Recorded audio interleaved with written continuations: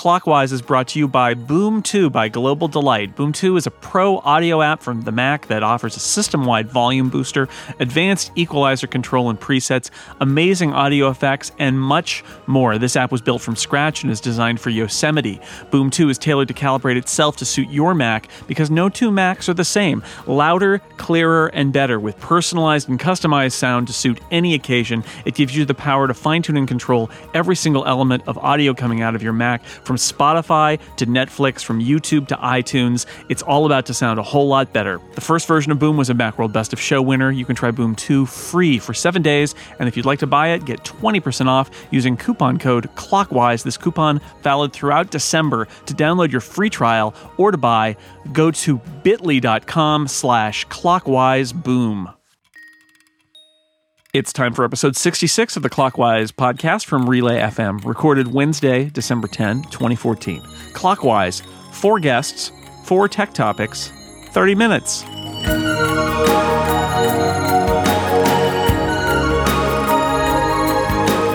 Welcome back to Clockwise, a podcast that gets its kicks above the waistline. Sunshine, that's a One Night in Bangkok reference. Look it up, it's from the 80s. I'm your co-host, Jason Snell, and across the internet from me, my co-host, as always, Dan Morin. Hello. Hi, Jason. I am not clear at all on what you just said.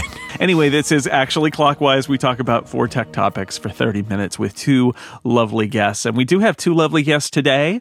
To my left is my co-host for the Upgrade podcast and one of the founders of Relay FM. So he's sort of the boss here. Today, he's not the boss because he's on our show. It's Mike Hurley. Hi, Mike.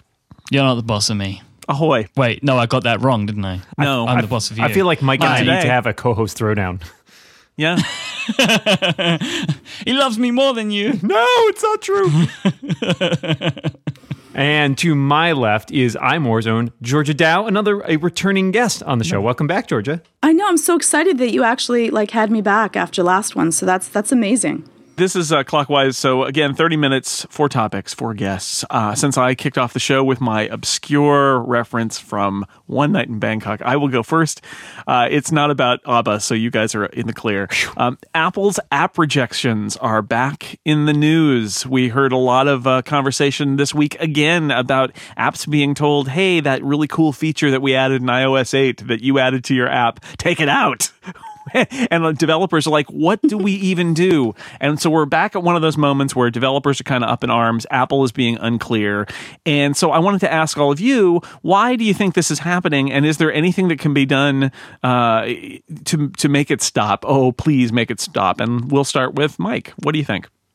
Well, at first I thought it was interesting looking at the topic document today, Jason. You clearly got in first because I think this was a topic everybody wanted to pick. Because it is the hot button right now. I think the reason that this is happening is clear. Tim Cook can say, for as much as Tim Cook would love to say, and we would love him to hear, that his company is now joined up. In a company of Apple's size, in any company of Apple's size, there is no such thing as business units all being completely joined up.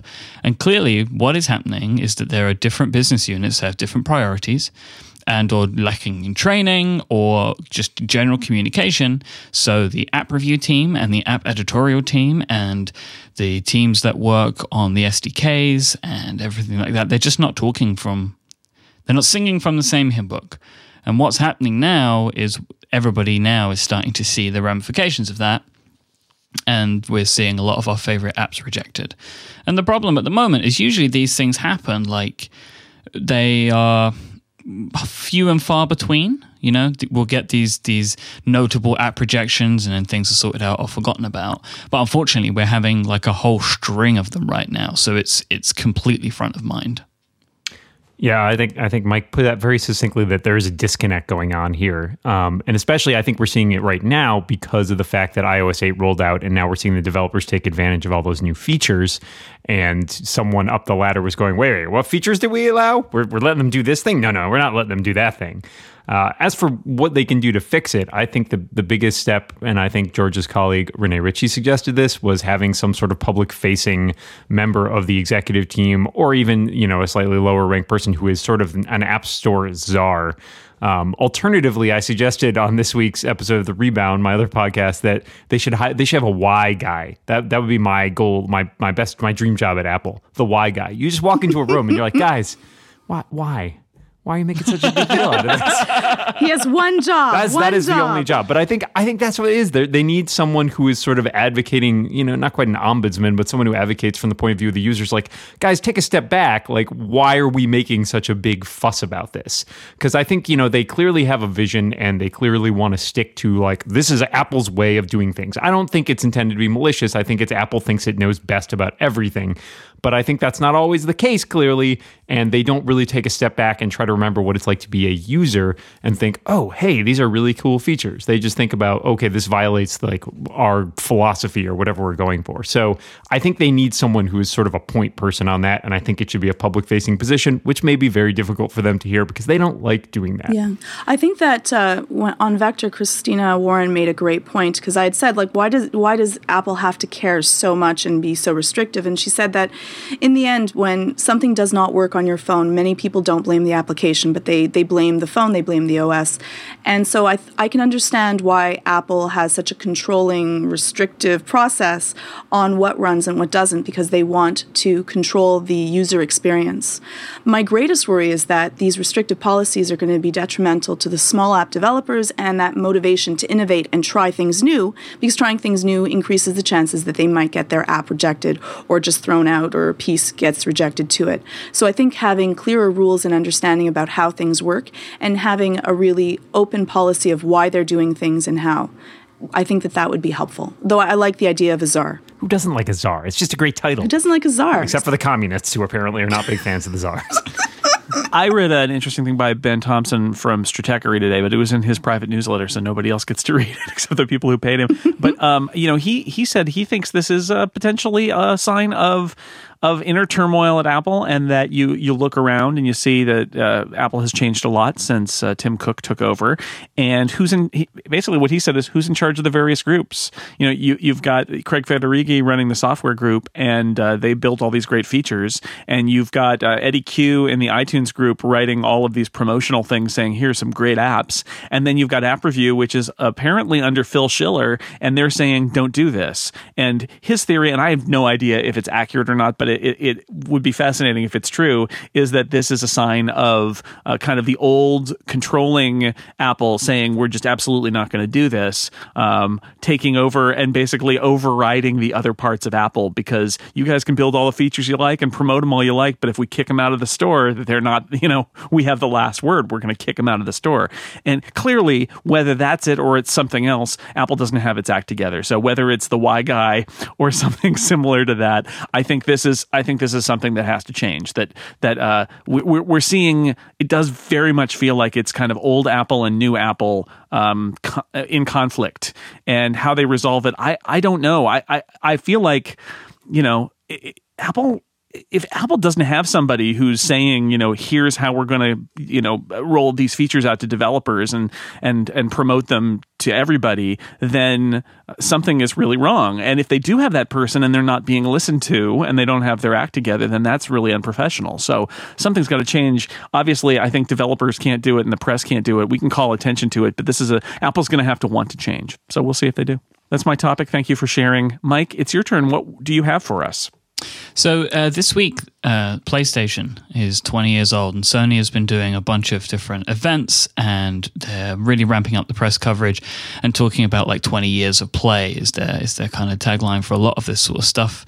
They have a 20th anniversary special PlayStation that's limited in units and is already going for like $20,000 on eBay. So I wanted to know from the other panelists today, what is your earliest video game memory? That's a good question. I think that the earliest ones I really have a strong memory of was the first video game system I ever had, which was an original Nintendo.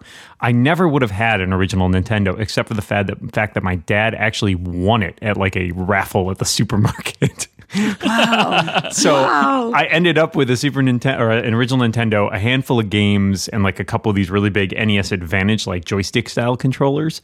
And I remember trying to play video games with my dad. And spoiler, my dad is terrible at video games. The only one I could even get him to play was like a racing game called RC Pro-Am, which is a really hard game, by the way, because it has this weird isometric like view, and it's not particularly good for a racing game. But that is kind of the state of the art on 8-bit machines at that point. If there's anything before that, I feel like maybe playing some games on like one of my friend's original Mac or there was a text-based adventure I used to play on my friend's PC when I was in like first or second grade that was basically a Star Wars ripoff where you had to go in to this space station and rescue a princess with a Vorpal blade. It was all text-based. That is probably one of my earliest ones. But yeah, it was definitely, I started playing video games at a pretty young age, and it is amazing to see how far they have come in that time. For me, my first one was actually an Atari, first gen Atari, because my brother was much older than me, and he had bought one. And so my favorite game was called Adventure. You were a square, literally a square, and you would go through this maze, and there was no plot, there were almost no graphics, and there really wasn't storyline, and you had to go through these mazes and castles and save there wasn't even a princess. No, you just unlocked the castles. You found the 3 keys and avoid the unlocked dragon. the 3. Yes, you played this game. Oh, sure, absolutely. Doesn't play it. Yeah, Adventure's classic. I loved this game. I think I've played it like 100 times. I think I could probably still beat it in like under 5 minutes flat. I loved this game, and that was my first memory, and I loved video games from that moment forward. That's I must have seen like at a video arcade or something, or at my local the pizza place that we went. My like Pee Wee baseball team went after a game. There must have been a console there, an early console like a Pong or a Space Invaders or something like that. But the one that my indelible memory is the Atari 2600, which is the first like wildly successful home video game console. And I remember playing Adventure and Combat, which came with it, which was like you fly Loved planes or there were Combat, tanks and stuff like that. Oh yeah, and then It was great. And then I can't even imagine all of the Atari cartridges that I ended up with. But that was that moment that I remember wanting that more than any other Christmas present I ever wanted in my entire life. Which is why that Jonathan Colton song 2600 resonates for me. It's like, yep, I was that kid. So way back, but I'm sure I saw a video game before then. Why would I otherwise have wanted the Atari 2600? But it was some old weird. It was probably like Asteroids, some console with asteroids in it or something before that. But I can't pinpoint that. So all of my early video game memories revolve around the original NES.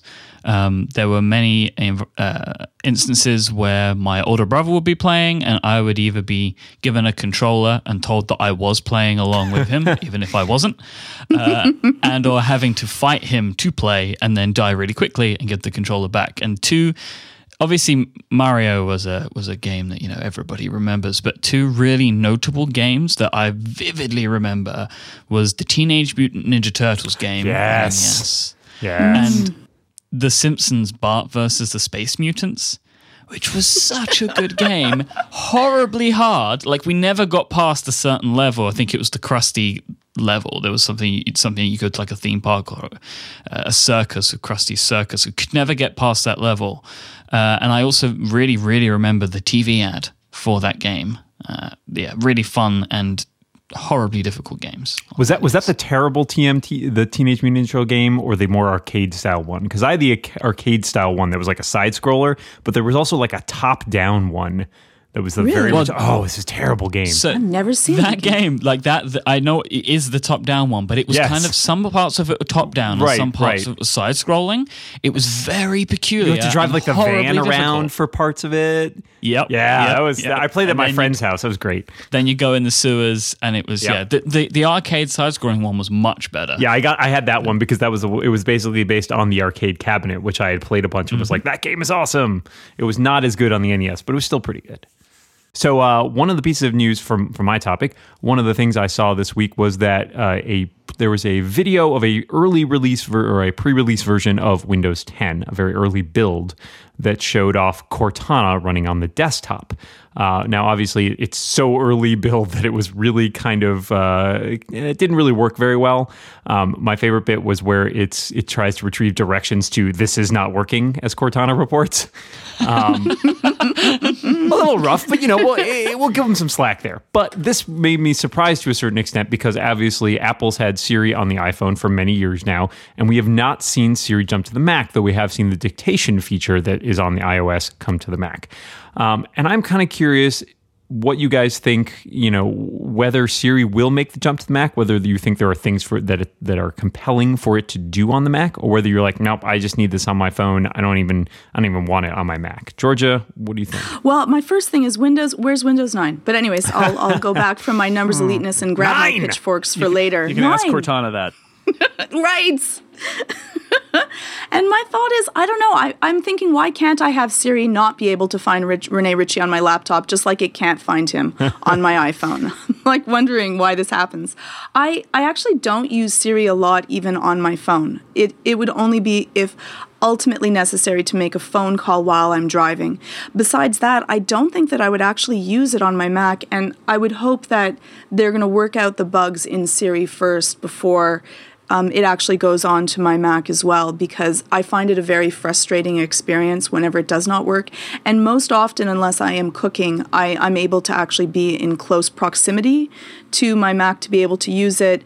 And if I have to hit a button, I might as well just type the question out for myself. So for me, make it work and then bring it down. Yeah, I don't use Siri a lot either, and I use it to set timers. I think it's a good question why it wouldn't be on the Mac, though. I mean, if you were convinced that Siri is useful, why would you not bring it to the Mac in some way? Because if it's useful on the phone, would it not be useful? Are there not moments? That might be the question, though, right? We've got dictation now on the Mac, which is a nice iOS voice feature. But wouldn't it be convenient to be able to say "Ahoy telephone"? Or sorry, we'd have to change it, Mike. "Ahoy computer," and then tell it to do something. I think that would be valuable. So they must just feel like. Either they feel like it's really a mobile device feature, which then the iPad doesn't seem a lot as necessary on the iPad as it does on the iPhone, or there's just this interface problem that like Siri can take over your screen and talk to you, and what does it do on the Mac, and how do you implement that? And maybe it just hasn't been a priority because they've tried it and they think it's just not good enough. Although not to be catty, but they didn't say that about it on the iPhone, so. Why would they say that on the Mac?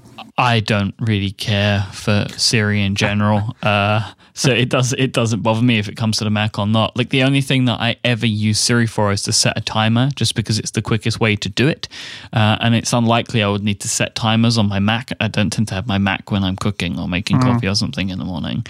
So like, I don't know what I would use Siri for that would be quicker on the Mac than for me to just go to Google or use Alfred or something like that. Alfred is my actual butler, not the app. So yeah, we all have them in the UK. I don't know if you knew that. I'm moving. So I'm so jealous. I have no idea. So I have no idea what I'd use it for. Goes with the Batcave. Mm-hmm.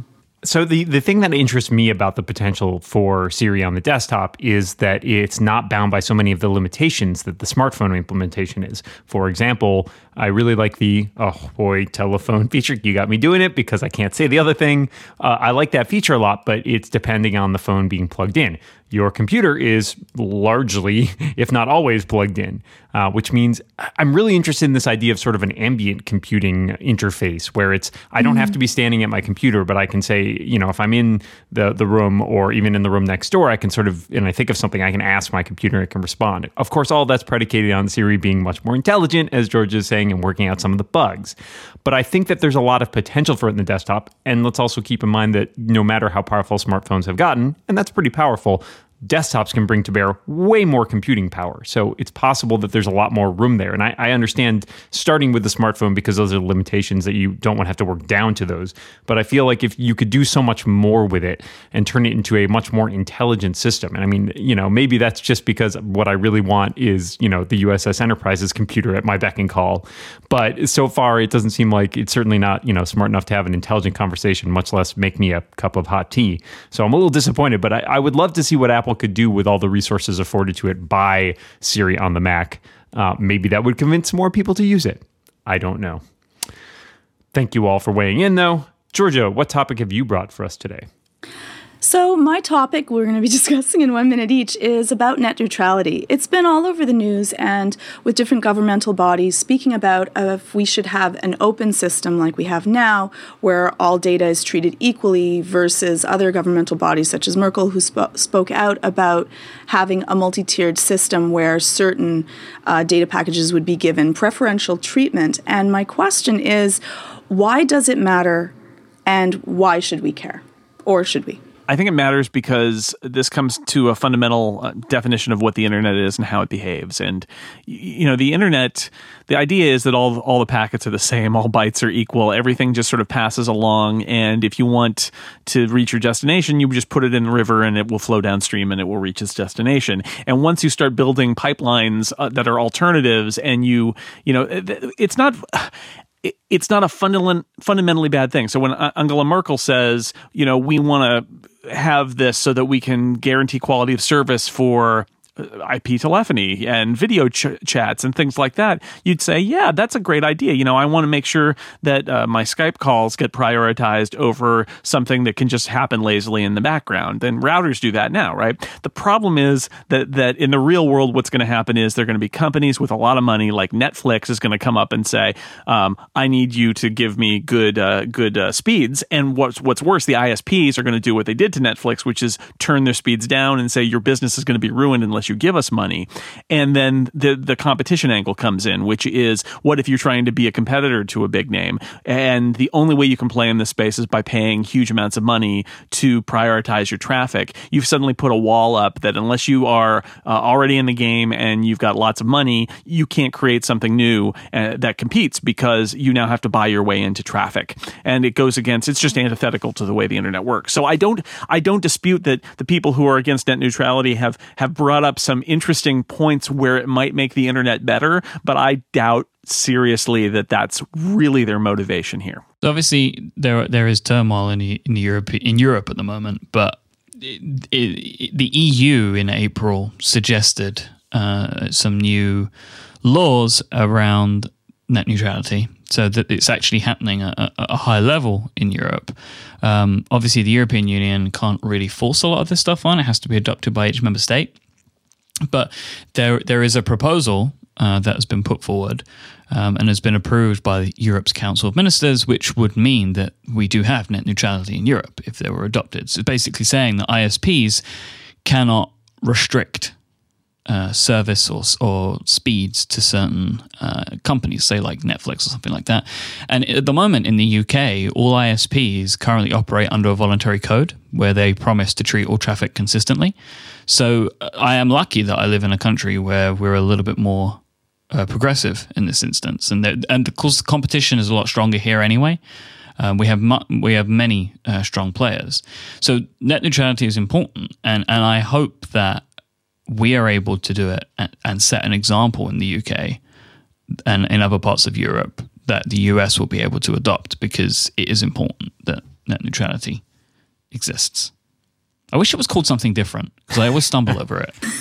And it's not it feels like a very vague term. And so I got into a conversation recently with an acquaintance's father about it. And, just trying to explain what it was. And they're like, well, I don't understand. Why can't you just, why shouldn't you be able to just pay better money to ascertain or ensure better service? I was like, well, but, you want to maintain that level playing field for the things we're talking about, for competition. And I think the biggest factor here for the U.S. is that this is the way it's always been, up until sort of more recently, as companies are trying to sort of jockey for position and get better deals. And it is worrying because I think, we're all concerned with it being sort of the first step on a slippery slope, where if you can start prioritizing traffic and deciding this traffic is fast and this traffic is slow, well, how long before you decide this traffic gets through and this traffic doesn't, or this traffic I want you to encourage you to use our service, if Comcast, for example, decides we're going to make a search engine and we want you to use our search engine. So we're just going to slow down Google and Bing and all those other places.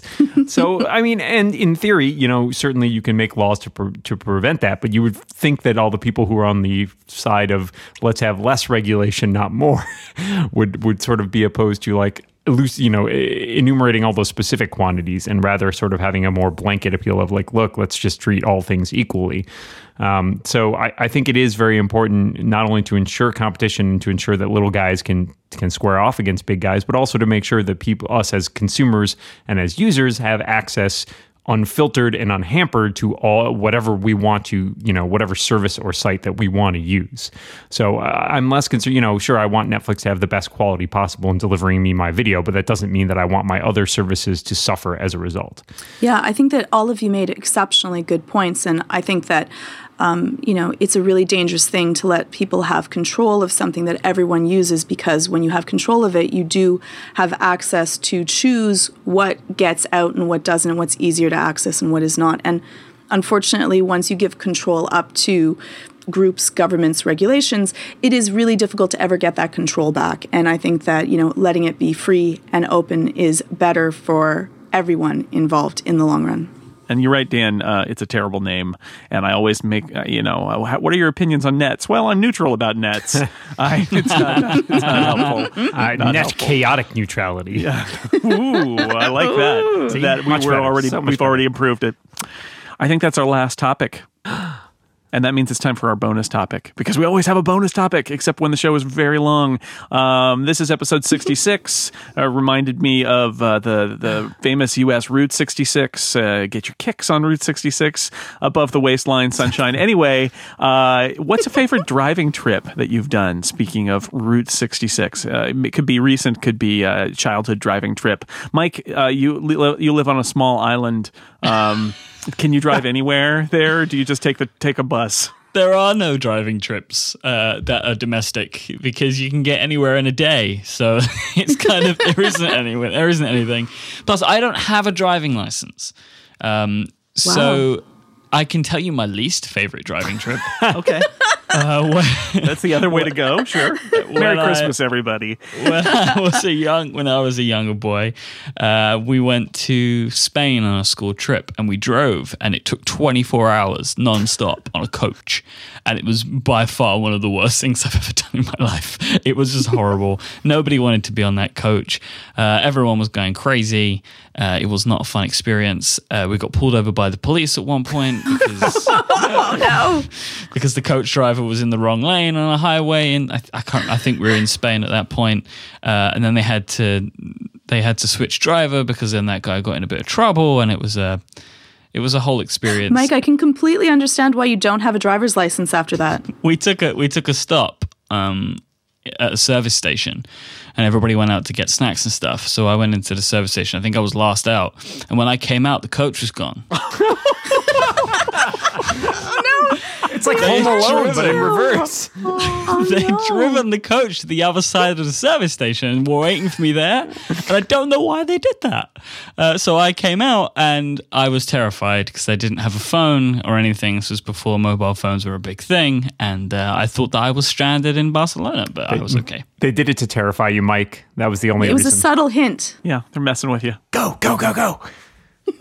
Dan, you got a favorite driving story? Yeah, I have actually taken two driving trips across the U.S., and those have both been really fun, occasionally terrifying, and you do kind of want to kill people by the end of it. But it's still a great way to see the U.S., which of course is such a huge country. So I really enjoyed driving across. Strangely enough, South Dakota, not as boring as you'd think, or at least part of it west of the Mississippi. Lots of pretty country out there. Nice. Georgia? So my favorite driving trip was actually a moment in the driving trip. I went to a martial art tournament in Vermont, and I won. And on the way back, I have favorite weather systems because I'm strange. So fog is my favorite weather system, closely followed by lightning. And it was so foggy, it was like driving through magic. It was just fabulous. So I rolled down the window to let the fog in. So I was like sharing the cloud with everyone. It was not like the iCloud. It was like a cloud. And with my hands out. Luckily, we stayed on the road. I didn't think of that at the time. And I just thought this is like the most magical moment.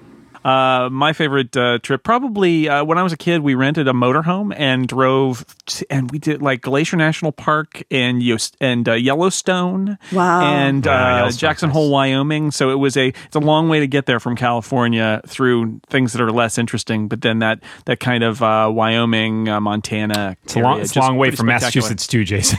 Anyway, that's it. We have come to the end. It's so short, but that's the beauty of Clockwise. It's also its curse. We are with our guests so briefly. Mike Hurley, thank you so much for being here. Always a pleasure, guys. And Georgia Dow, thank you as always for being here. Thank you for having me back. We'll have to have you back again soon. Thanks. And to everybody out there, thanks for listening. We will talk to you next week. Dan, it's been a pleasure. As always. And we remind everyone, watch what you say. And keep watching the clock. Bye, everybody. Ciao.